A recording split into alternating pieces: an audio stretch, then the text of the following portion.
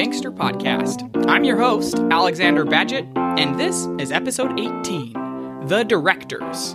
Every episode, we dive into what I call the Centralverse, the incredibly fascinating and ever more consequential world of central banking. Happy Thanksgiving to all of the listeners here in the United States, and happy end of November to the rest of you in the world. On today's episode, we will discuss the Board of Directors of the Federal Reserve Banks, not to be confused with the Board of Governors in Washington, D.C. Also, instead of a news story today, we are going to focus the first section of the podcast on a single term. So, let's jump in.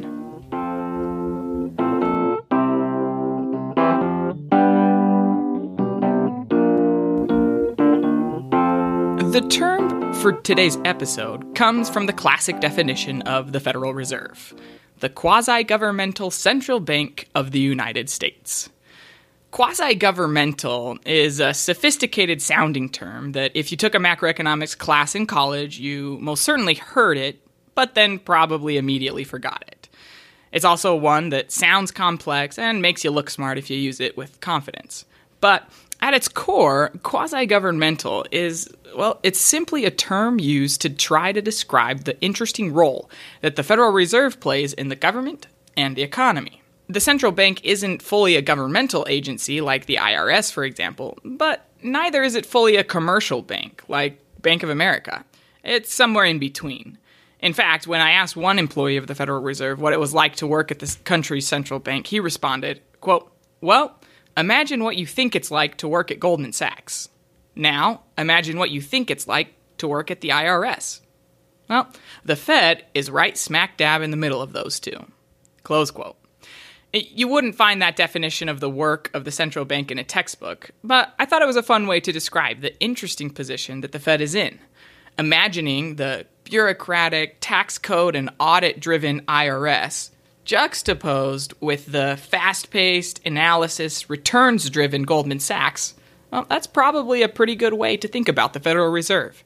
There are aspects of the work that the Federal Reserve does that are very report form and processy based, but then there are very high-intensity, market-based money policy aspects as well. The term that somebody decided best fit this type of institution was quasi-governmental. I hang out in circles where this term is thrown around pretty commonly, so the term itself has become familiar to me. However, working on this episode, I realized that I needed to flush it out a little bit more. So I started by researching what quasi even means. The second entry in Google's dictionary seemed to match the Federal Reserve best. Quote, being partly or almost. So, the Federal Reserve is partly governmental or almost governmental. When the creation of a central bank for the United States was being debated, following the financial panic of 1907, two plans emerged. One plan provided for more control in the hands of the public through the government. The other plan left more control to the hands of bankers and businesses.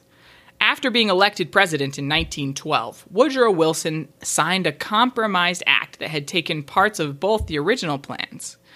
The new plan had a lot of aspects that gave power to the federal government. There were other aspects of the new act that gave power to the bankers and businesses.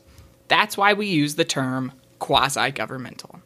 It's a complicated word that describes, well, a complicated system. As an example, we're going to spend the next portion of the episode discussing the makeup of the Board of Directors at the Federal Reserve Banks.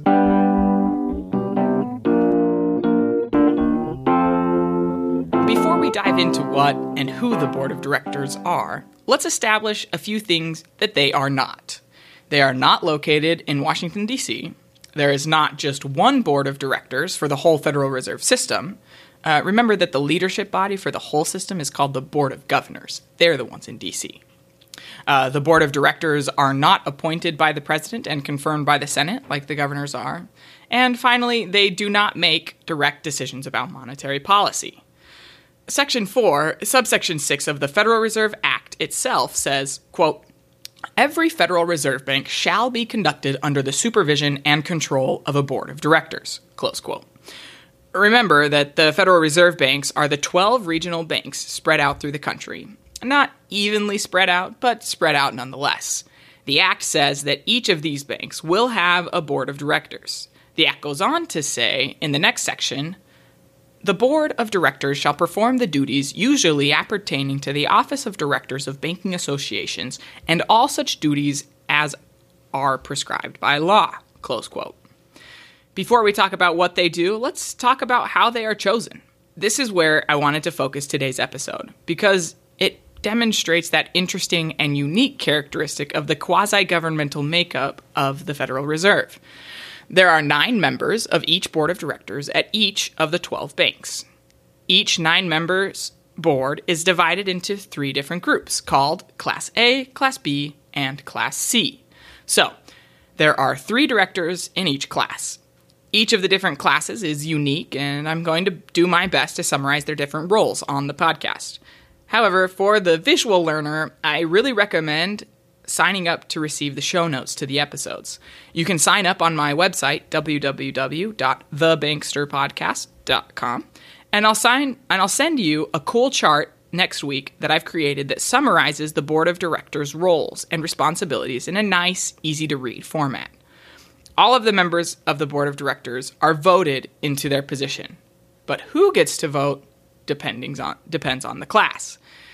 Directors of Class A and Class B are voted in by member banks of that Federal Reserve District. Nationally chartered banks are required to be members of the Federal Reserve System, and state charter banks may choose to be members of the system. There's more to membership in the Federal Reserve, but we won't cover that in this episode. Suffice it to say that these member banks choose 6 of the 9 members of the Board of Directors. Class A directors are to represent the district banks. This means individuals that work in the banking industry. For today, we'll take the Board of Directors of the Chicago Federal Reserve Bank as an example. Their Class A directors include 1. The CEO of Urban Partnership Bank, a mid-sized bank in Illinois. 2. The CEO of Discover Financial Series, widely known for their credit card business. And 3, and finally, the CEO of Onward Bank and Trust, a community bank in small towns in Iowa.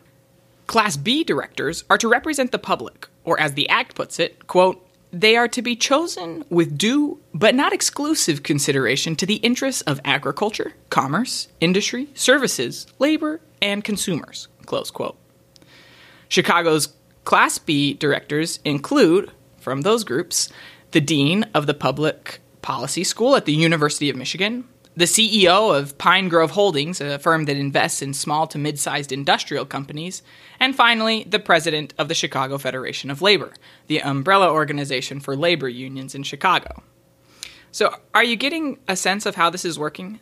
So far, we have 6 directors that were each chosen by the member banks of the Federal Reserve, 3 to represent the bankers, and 3 to represent the public. The final 3 members of the Board of Directors are chosen by the Board of Governors and are also required to represent the public. In Chicago, they are the CEO of ComEd, the largest electric company in Illinois, the CEO of Illinois Tool Works, a manufacturing company, and finally, the CEO of Motorola, headquartered in Chicago. The chair and deputy chair of the Board of Directors come from among this Class C group chosen by the Board of Governors. How would you describe the makeup of this board of directors so far? Bankers get to choose 6 of the directors, 3 of whom are bankers, 3 of whom are not. And then the final 3 directors, including the chair and deputy chair, are chosen by the presidentially appointed Senate-confirmed governors in Washington, D.C. Hopefully you're beginning to see why the term quasi-governmental is used to describe the Federal Reserve. So, now that we know who makes up the board of directors, let's talk a little bit about what each of the different classes can and cannot do. Because remember that one of the responsibilities of the Fed is to regulate the banks. Isn't it strange that bankers get to choose who is on the board of directors of their regulator? Well, let me tell you what the Act sets out for dealing with some potential conflicts of interest. For today, whether it is enough or not is up to the listener. Let's start with the most obvious conflicting group, Class A directors. These are the bankers voted in by other bankers. One traditional role of a board of directors is the choosing of an executive team at the company. However, these Class A directors cannot participate in the selection process of the Federal Reserve Bank president. They also have no say in regulatory decisions. All of the directors are eligible to serve 2 terms of 3 years each. They meet at the Federal Reserve Bank in person 7 times a year. They also meet via teleconference every 2 weeks. This 2-week check-in is required by the Act so that the directors can approve the discount window loan rate.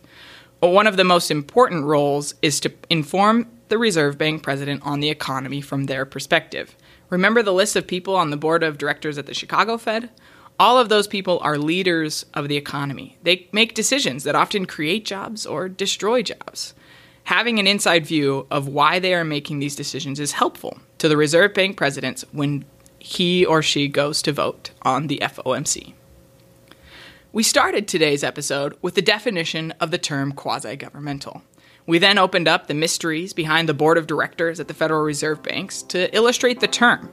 You are one step closer to understanding the most important institution in the world economy. And no matter how you feel about its role or whether its powers should be changed, restricted, or exchanged, the first step is always understanding how it is today.